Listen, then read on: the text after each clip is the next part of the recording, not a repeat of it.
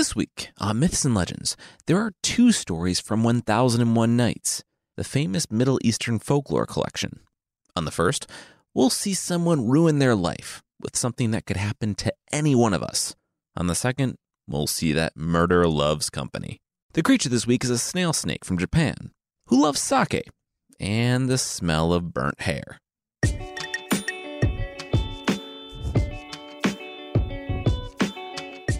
This is Myths and Legends, episode 201, In the Wind.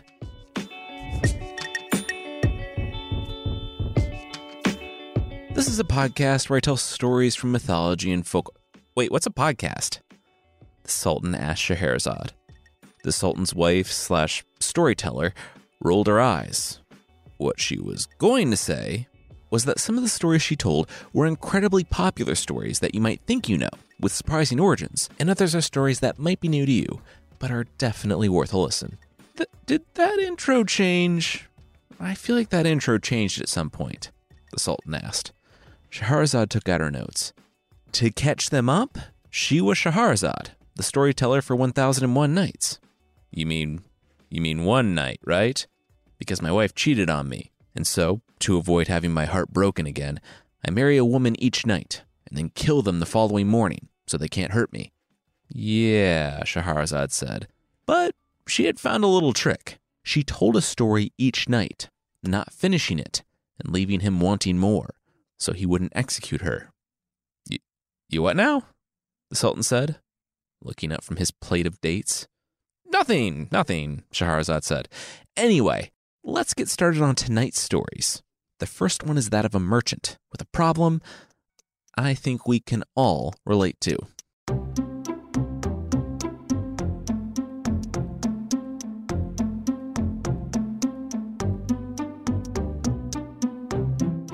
It was Abu Hassan's wedding day. Again, he had been married in his youth, but tragically, she had died long ago. So Abu poured himself into his work, and he was successful, very successful. In fact, he was the most successful merchant in town. His friends kept telling him to marry again, but he said he hadn't dated in so long that he wouldn't know what to do. Besides, he was just a middle-aged man with nearly limitless wealth. Who would be interested in that? As it turned out, so many young women would be. As Abu Hassan learned when his friend led him to a matchmaker, he went in skeptical. But after he met with the most beautiful young woman he had ever seen, he knew that he was in love. He started planning the wedding. It was in Abu's mansion. He invited his friends and his foes. He had rice of 5 different colors, sherbets, walnuts, pistachios, almonds, and a camel calf roasted whole. Yeah, it was a classy night. Over the course of the night, the bride wore 7 different dresses, and as things were starting to wind down, she found him, sitting at the table in the middle of all of his guests. She told him that she would be in their bedroom. Don't be long. As she walked off to go get ready, Abu reclined at the table. Wow. He had been really blessed. All of his friends, the whole town here to celebrate their marriage, a wonderful feast, beautiful wife who he loved deeply. He couldn't be happier. He turned to his friends, his family, the governor, and told them to stay as long as they wanted. The servants would let them out. As for Abu, he needed to go spend some time with his wife. He pushed back the chair and started to rise. Then he realized he was in trouble. He felt the rumble at first, deep inside. He thought it might just be that, just a rumble from the feast. And it was that. And so much more. It caught him as he was halfway between sitting and standing, when the muscles that would have gone to stopping it were engaged, helping him rise. He felt it, and he knew there was nothing he could do to stop it. Yes, Abu Hassan farted. It exploded out of him, and all around, the crowd of hundreds fell silent as the sound rippled off the walls, filling the room. The 3 or so seconds that it did last felt like an eternity to Abu, and at the end, Abu was still halfway between sitting and standing. His face beet red. One of his friends coughed and asked, would someone pass the dates? The whole party quickly resumed their conversations, like the fart had never happened. But it did happen. Abu was sweating now, standing in the middle of his own party. He said he had to go. His wife. He took off, running from the room, running from his mansion, and finding his mare. He rode from the city itself, down to the coast, dozens of miles, to the port, all while weeping bitterly. By dawn, he was on a ship looking back at his own homeland, as it shrank on the horizon. He was never going back. After a fart like that, he could never go back home.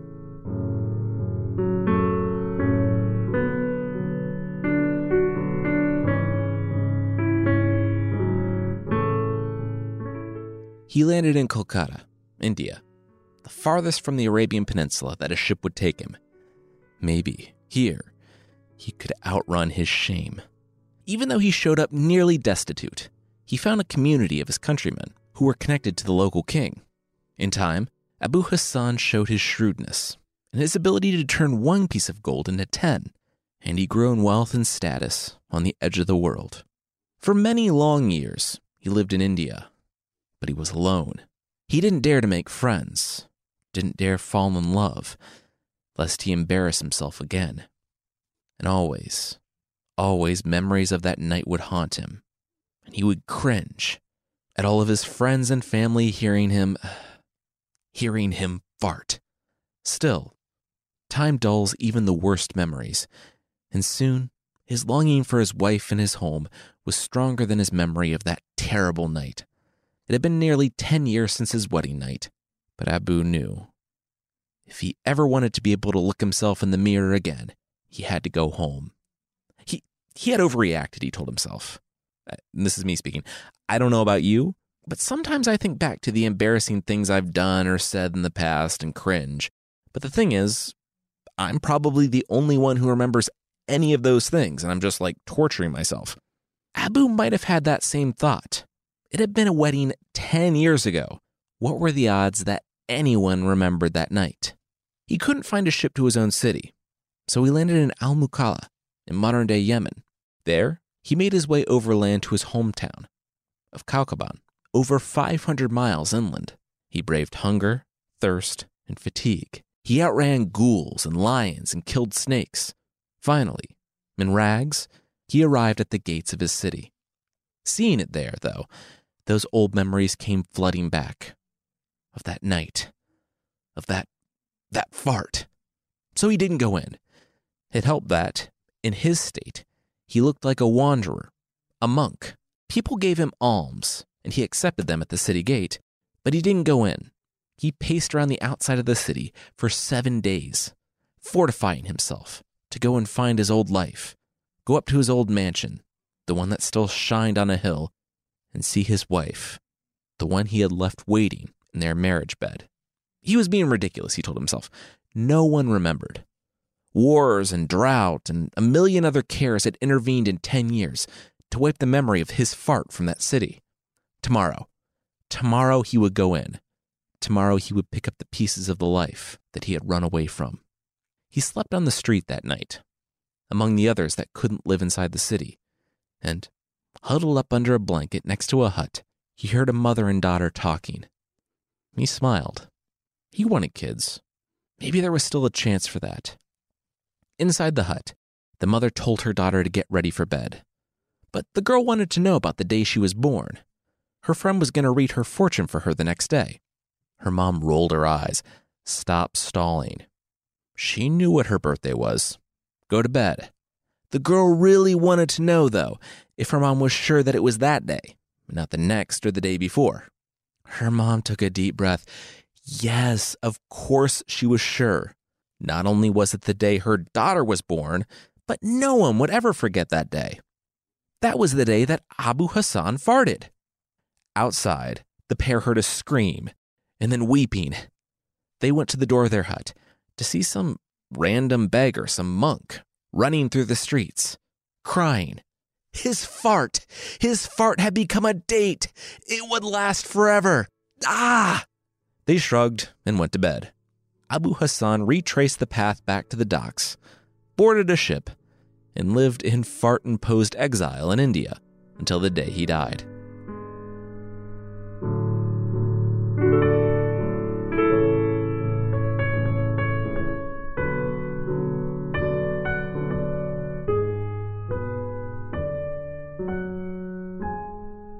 I don't know, the Sultan said to Shahrazad.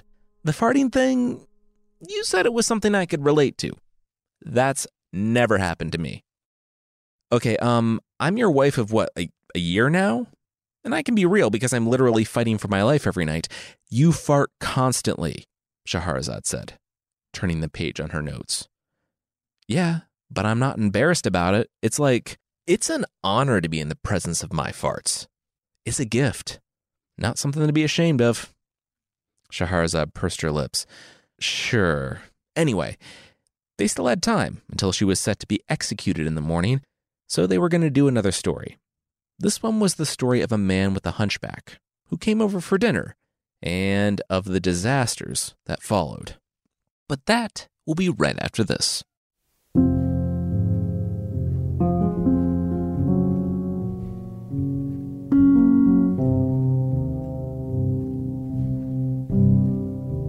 The tailor heard the music from outside his shop. He gasped. Yes! He dropped the needle and thread and rushed out, shoving open the door. A hunchback! Yes! The man outside said, yeah, he was a person with a hunchback. What's up? The tailor said that he was so honored that a hunchback would come to his shop and entertain with his funny little dances. Person with a hunchback, the man corrected, standing there swaying. He looked back. They were shouting. And what, you think I just dance around to debase myself for your amusement? The tailor was confused. You don't do that? No, not for free at least, the man said, and went back to glancing around nervously.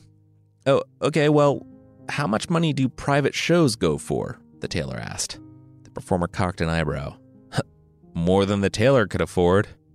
And then he looked at the tailor. Is what I would say if you weren't holding out so much money in your hands right now. Wow. He snatched the money and said they should go inside. They did go inside, and the jester started a show, and the tailor loved the likely extremely demeaning performance. And at the end of it, the tailor said that his wife needed to see this. The performer looked outside, seeing guards questioning people in the street. He said, now? Would now work? Let's do now. They'll do another one for free. But could they leave out the back? When the man with the hunchback arrived at the tailor's house, it was just about evening. The man was beaming. He took the performer's coat and asked if he was hungry. The man with the hunchback said he would never turn down a free meal. And soon, all three were sitting down at the table. So, the tailor's wife asked, how'd you get into the offensive dwarf performances business? Must be so exciting. Traveling, performing, having the most powerful people in the world view you as subhuman and laugh at you. The performer sat back. It's pretty much exactly how it sounds, but unfortunately it's part of the story. And if anyone asks if I was here, let's just, keep this whole performance between us. The tailor grinned. Absolutely. And how's the fish, man with the hunchback? Are you okay? He wasn't. He was choking. Immediately, the tailor rose from the table. What would they do? Hit him hard? They hit him hard on the back. It didn't help. And soon, the performer lost consciousness, slamming his head on the table and dropping to the floor. He had turned blue. The tailor, his first aid training being lacking, slammed on the man's chest a half a dozen more times before giving up. Oh no, he was dead. All right, what are we going to do? The wife said, transfixed on the body of their visitor. Why don't we just go to the police? The tailor said, making for the door. His wife slammed the door in front of him.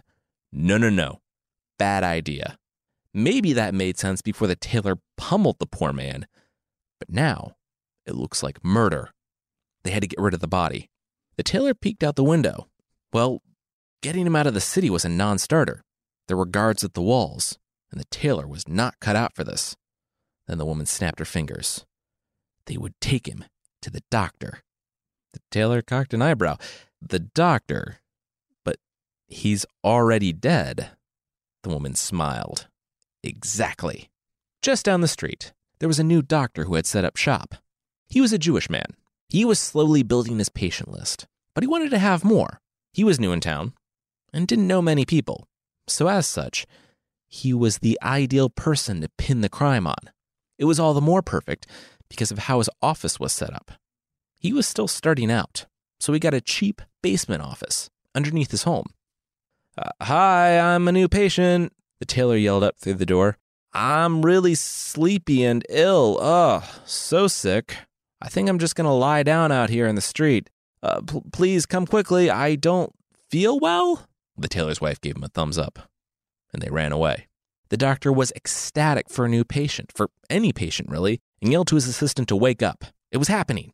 He yelled to the tailor that he would be right there, but the tailor was already gone, having propped the performer with a hunchback up against the door to the office. The doctor was in such a hurry that he asked his assistant to bring the light, and as such, he was running around in the dark, rushing to come to his patient's aid as quickly as possible. He opened the door to his office and heard a tumble. He didn't know what it was until his assistant arrived, and he looked down the stairs.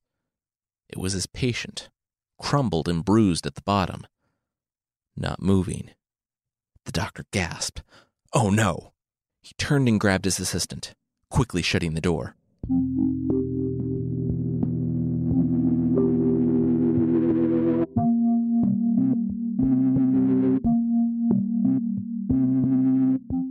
So what's the big deal? We go to the police, tell them everything that happened, and we're good. We didn't do anything wrong, the assistant said. The doctor nodded as he paced in front of the body, the one that he had placed in his wife's bed. Yeah, that was a good idea. That's a horrible idea, his wife said when she returned to her room. The doctor turned to his wife. Why? It was true. They didn't do anything wrong. She said that no one would believe them. They had to get rid of the body before morning. Who knows who would come looking for him? Then the woman smiled. She knew what to do. Hurry, get him up to the roof. The Jewish couple had a Muslim neighbor. The way the laws were structured in the country at that time, he could be responsible for the accidental death of another Muslim man and maybe not face death himself. Maybe. They looped the cords under the man with the hunchback's armpits and found their neighbor's chimney, lowering the body down. For weeks, he had been complaining about the mice stealing his butter. They could hear him through the walls. They looked down the chimney and saw the performer standing up, propped up. They delicately retrieved their ropes and went back home. The doctor and his wife sat up until the early hours of the morning, with cups against the wall, listening for when their neighbor came home. Then, sometime around 3 or 4, he returned. He had been out at a family member's wedding, and it had lasted late into the night. When he returned, he froze. Someone was here. Someone was here, and they were trying to be sneaky. He picked up a club he kept hidden by the front door, shifted a few steps toward the chimney, turned, and struck. The intruder went down, and the man kept striking him. Come into his house, steal all of his delicious butter. Breathing heavily, he relaxed his weapon and went for the lantern. When it came to life, he looked at the body. Oh no. He took it too far. He murdered a man. He paced the room. The man was dead in his house. He had to figure something out. His solution is probably the least creative, because he doesn't think about which doctors have the darkest stairs or lower someone down a chimney. He just dragged the body out into the deserted city streets and propped it up against a wall.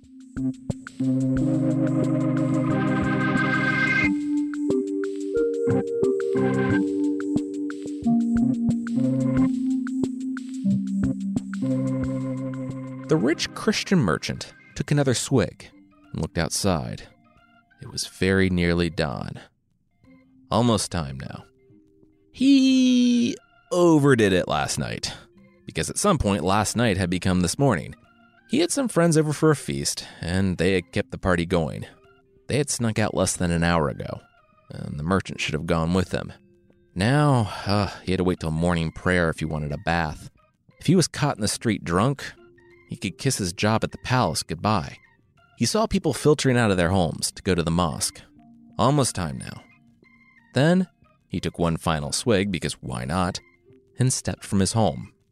He moved quickly, stepping through the streets, and not making eye contact with anyone, staggering around and thinking he was really selling this being sober thing. Then, someone accosted him. He came from nowhere and hit the merchant. The merchant didn't need to think about it. He pushed the man back and punched him in the face. The man, who looked like a man with a hunchback, dropped to the ground and, forgetting this whole thing about sneaking to the bath drunk, the merchant started kicking the thief on the ground while yelling out for the police. The policeman yelled for the merchant to step back, but the Christian pointed at the man on the ground. "He tried to rob me." "Well, you got your revenge," he said, and sniffed. "Ugh. Go on, then." "You," the policeman said to the man on the ground. "Get up." The man didn't respond. "Serves him right," the Christian man sneered. But the policeman grabbed the fallen man's hand, but the man on the ground didn't respond. The policeman looked up in shock at the merchant. This man was dead. The merchant, a Christian, had murdered a Muslim. The policeman yelled for help, and the merchant was arrested. The merchant came to grips with the sobering reality as he sobered up in the prison. He was one of the Sultan's purveyors, so he had connections. But they fled him when it was revealed that he had gotten drunk and beaten a man to death in the street. Worse yet, the man he had killed, he learned, was one of the Sultan's private jesters, one that had escaped last night. They tossed the merchant before a judge mid-morning, and the case was a simple one. The merchant, a Christian, had murdered a Muslim man. The law was clear. The murderer would be put to death. Because of the defendant's status, they went to the Sultan to confirm, and he said that there was no pardon for a Christian who killed a Muslim. They should do their duty. So the gallows were erected, and they sent criers to proclaim in every street that a Christian was to be hanged for murdering a Muslim in the street. It was mid-afternoon when the merchant was led from the prison, the crowd jeering and yelling at him. He said a short prayer himself as he climbed the gallows, and the executioner looped a cord around his neck. Then the crowd fell silent. All but one, that is. Out in the crowd, a man was rushing toward the gallows. Stop! He did it! He murdered the Sultan's jester." The crowd heard his admission and parted to let him approach the gallows. And the executioner, he told the magistrate present the story of how he had found the jester in his home that night, stealing his butter. He beat him with a club, but when he discovered that he killed the man, he dragged the body into the street, where it must have fallen on the purveyor, who thought that he was being attacked. The man said he killed the jester. He should be on the gallows. It was bad enough for him to have the death of an intruder on his conscience, but he couldn't bear an innocent man being executed for his crime. The magistrate looked to the merchant, 2 seconds away from twisting in the wind, and the man shrugged. The merchant said he had no idea what was going on. The magistrate took a deep breath and ordered the Christian to be set free. The Muslim man would take his place on the gallows. The merchant took off as soon as he was free, not waiting around for someone to change his mind, or mention that he had been drunk in public this morning. As the replacement stood at the gallows, they looped the rope around his neck. The executioner looked at the magistrate. Should he, say anything or just do it? This was a different guy, right? Then, more shouting from the crowd. It was a doctor. It was the Jewish doctor from the night before, barely able to control his trembling. He asked them to let the man down. It was his fault, and his fault alone. He told the tale of how he had lowered the victim by his armpits down into the home of the man on the gallows, so that he would attack him when he returned home from a wedding. The man with the hunchback was already dead. The doctor had accidentally knocked him down a darkened stairwell after he showed up for help. The doctor had killed him. The man on the gallows was innocent. The executioner looked at the magistrate, who asked him what he was waiting for. The man had just confessed to the crime. The executioner unlooped the rope around the second intended victim and asked, he wasn't an attorney, but this seemed like they weren't really beyond a reasonable doubt anymore. The magistrate laughed. This was the Middle Ages, bud. Reasonable doubt means if I reasonably doubt you're following my orders, you'll be up there too. That's not what that means, the executioner mumbled as he looped the cord around the doctor's neck. Sorry, he said to the doctor, who was barely holding it together. All right, let's get to it, the magistrate boomed, and the executioner nodded solemnly. And, his shoes untied. 1 minute. As he tied his boots, he looked out on the crowd. He finished up, rose slowly, and by the time he had walked over to the lever, he looked out in the crowd again. Anyone? Nope. Going once, going twice. Stop! He heard a scream. He smiled. There it is. It was the tailor and his wife, standing in front of the crowd. They did it. They killed the man with the hunchback. This was all their fault. The executioner preemptively let the doctor go, while the magistrate listened to their story of the man with the hunchback, who had evidently been on the run in front of his store, and the private show. He heard of the dinner and the choking, and finally, the attempt to frame the doctor, who was new in town. It was all their fault. All my fault, the tailor said, tears in his eyes. He said he forced his wife to do it. She wanted to go to the police the moment the man died. The magistrate said that was good. They only had one rope ready, and this execution was already running over. Someone should write this down, though. This was a good story. The Sultan would want to hear it. Maybe sprinkle some dialogue and some deeper characterizations. It was good stuff. All right, let's watch this guy swing.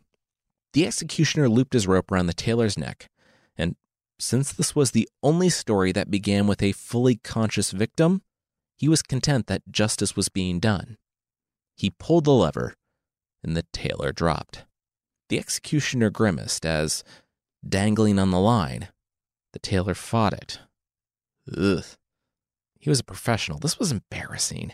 He hadn't tied the rope correctly, it hadn't been positioned the right way, and the tailor would have a long, terrifying, and painful death, strangling at the end of the rope.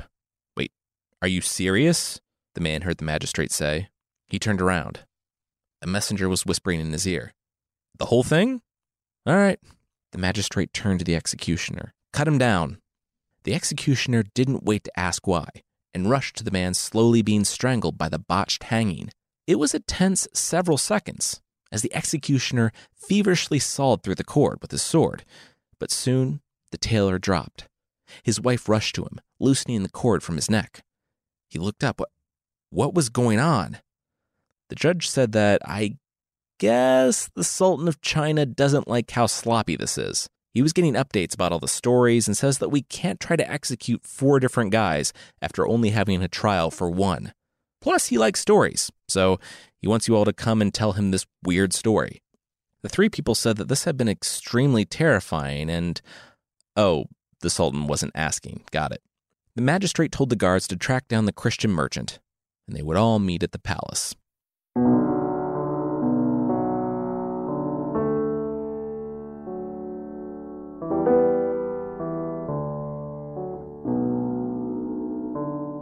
At the palace, the 4 men found the Sultan reclining on some pillows next to the covered body of his favorite jester, the dead hunchback. The Sultan of China was ready for story time and told the 4 men to take it from the top. Who were they? What was their deal?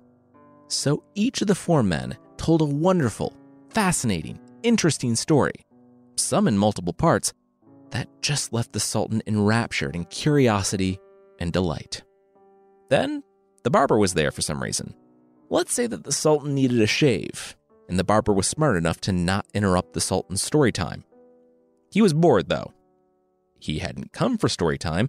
He had come to do a quick job that was turning into an all-day thing.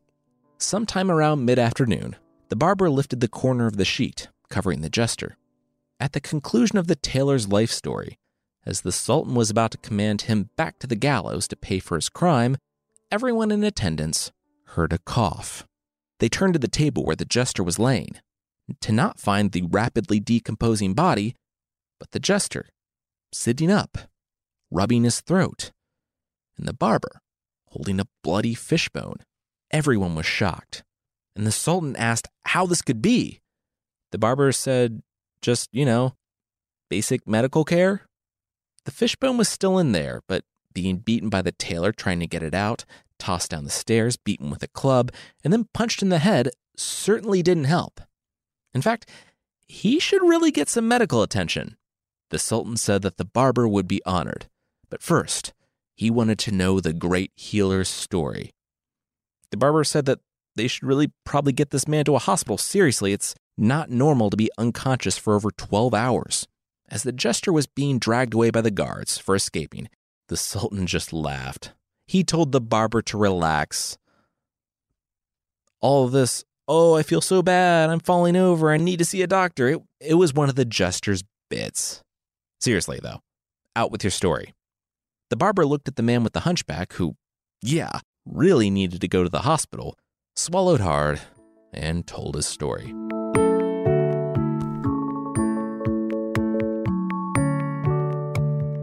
"Well," Shahrazad said, looking at the sun rising outside, "time for me to die, right? Because all women are terrible and not just the one who cheated on you?" The Sultan pursed his lips. "Yeah, but what was the barber story?" Shahrazad said that was a good question. It was awesome, by the way. But it's cool. It would die with her. Okay. One more night. Only because he really wanted to see how this ended. Shahrazad nodded with a smile. Deal. One more night.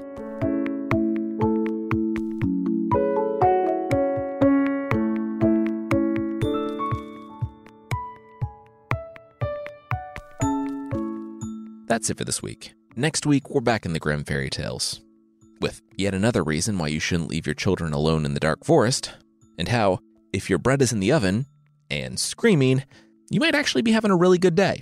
If you'd like to support the show, there's still a membership thing on the site. For less than the price of an umbrella hat, yes, a hat that's also an umbrella, but like one that's really big and won't drain properly, you can get extra episodes and ad-free versions of the show that aren't a 3-foot wide hat that will soak anyone you try to talk to. Check out support.mythpodcast.com for more info on the membership.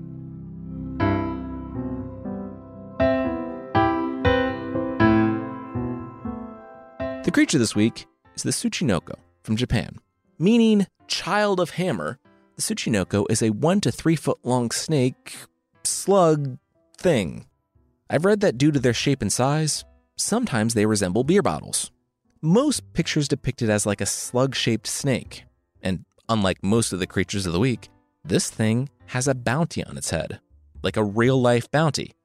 If you can take a photo or want to try to wrangle a 3 foot long muscly snake, you can net a total of 30 million yen, or $300,000. Be careful though, because it's not just a snake. It can talk, of course, it's a terrible liar by the way, and it's venomous. Like the fearsome critter from North America, the hoop snake, when the Tsuchinoko feels threatened, it will bite its own tail and roll after someone, attacking with its fangs. Oh, and I guess it can double jump, like in a video game. It can leap from the ground and then, in the air, make another jump, flying after you. $300,000 is a lot of money though, so I wouldn't blame you if you wanted to attract this slug snake. They have very particular tastes and are attracted to the smells of miso, dried squid, and burning hair. Oh, and they love alcohol, so pour out a bottle of sake for them and just wait. They live in the woods or mountains, and if you can catch them sleeping, even better. They're very bad snorers, and they'll lead you right to them. So yeah, if you're hiking and you see something in the form of a beer bottle flying at you, either it's a super venomous slug snake leaping to bite you in the face, or someone throwing a beer bottle at you. Either way, you're not having a great day.